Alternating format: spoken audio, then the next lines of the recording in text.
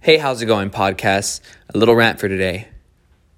It's currently 7:19 on a Saturday morning. I've been up since 5, and I got about 4.5 hours of sleep. Why am I up this early on a Saturday? Well, let me tell you. I come to record here at this volleyball club that I work at. I have access to the building. Don't worry, I'm not breaking in. And this is the only place I have access to in town that is quiet, and I am undisturbed, and I get to record from 6 to 7 a.m. Is it early on a Saturday morning? Yes. Does that mean I have to cut my Friday nights short? Yes. But it's fucking worth it. You have to love what you're doing, and what you're doing has to be bigger than you. It has to move you farther than you can move yourself. And I know that if I made my decision to wake up today just based on if I was comfortable waking up that early, I would have stayed the fuck in bed because I love sleep. But you know what I love more than sleep? I love filling my days with purpose. I love feeling fulfilled. I love using almost every minute of my day I can to helping other people. And that's what I get to do. I get to wake up early Saturday, Monday, and Wednesday evening to record episodes to show you guys, to publish for you guys every single week. And I love it, man. I love not getting any sleep to record an episode because I wake up excited. And what are you doing to wake up excited? I want you guys to thrive. I want you guys to wake up every morning with purpose, and I want you to go to bed exhausted. I want you to go to bed dog-tired because you used your entire day. It is so much fun. You know what? Maybe this might not be the words for you.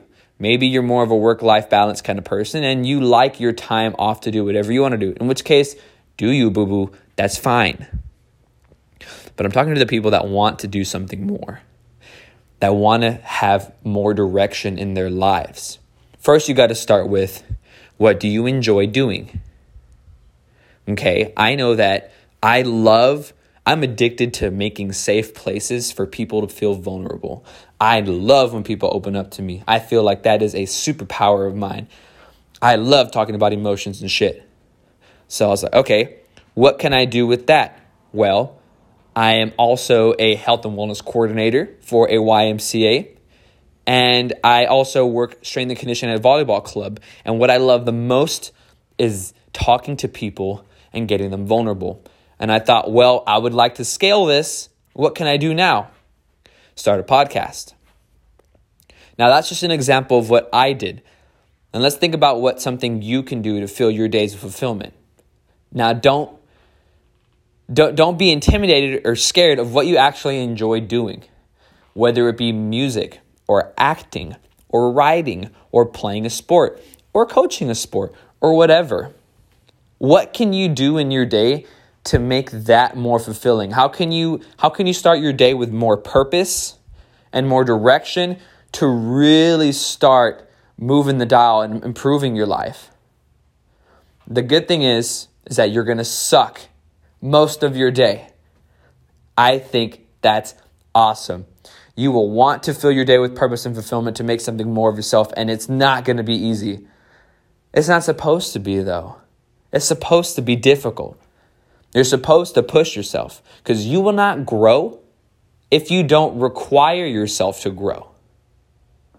So however that looks like for you, you don't have to get up at 5 a.m. to go record for a podcast. What are you doing in your free time? You scrolling through TikTok? You playing video games? You're on Facebook? What good is that doing for you? Other than giving you entertainment, if you want to fill your day with purpose and fulfillment, get as much of what you actually want to do in your day. If you have a spare 30 minutes for lunch, eat your lunch real quick. What do you do the next 30 minutes? That's up to you. Sing, practice dancing, write something, create, make an idea. I don't know what you want to do. You have other obligations. You have other responsibilities. Yes, I know that.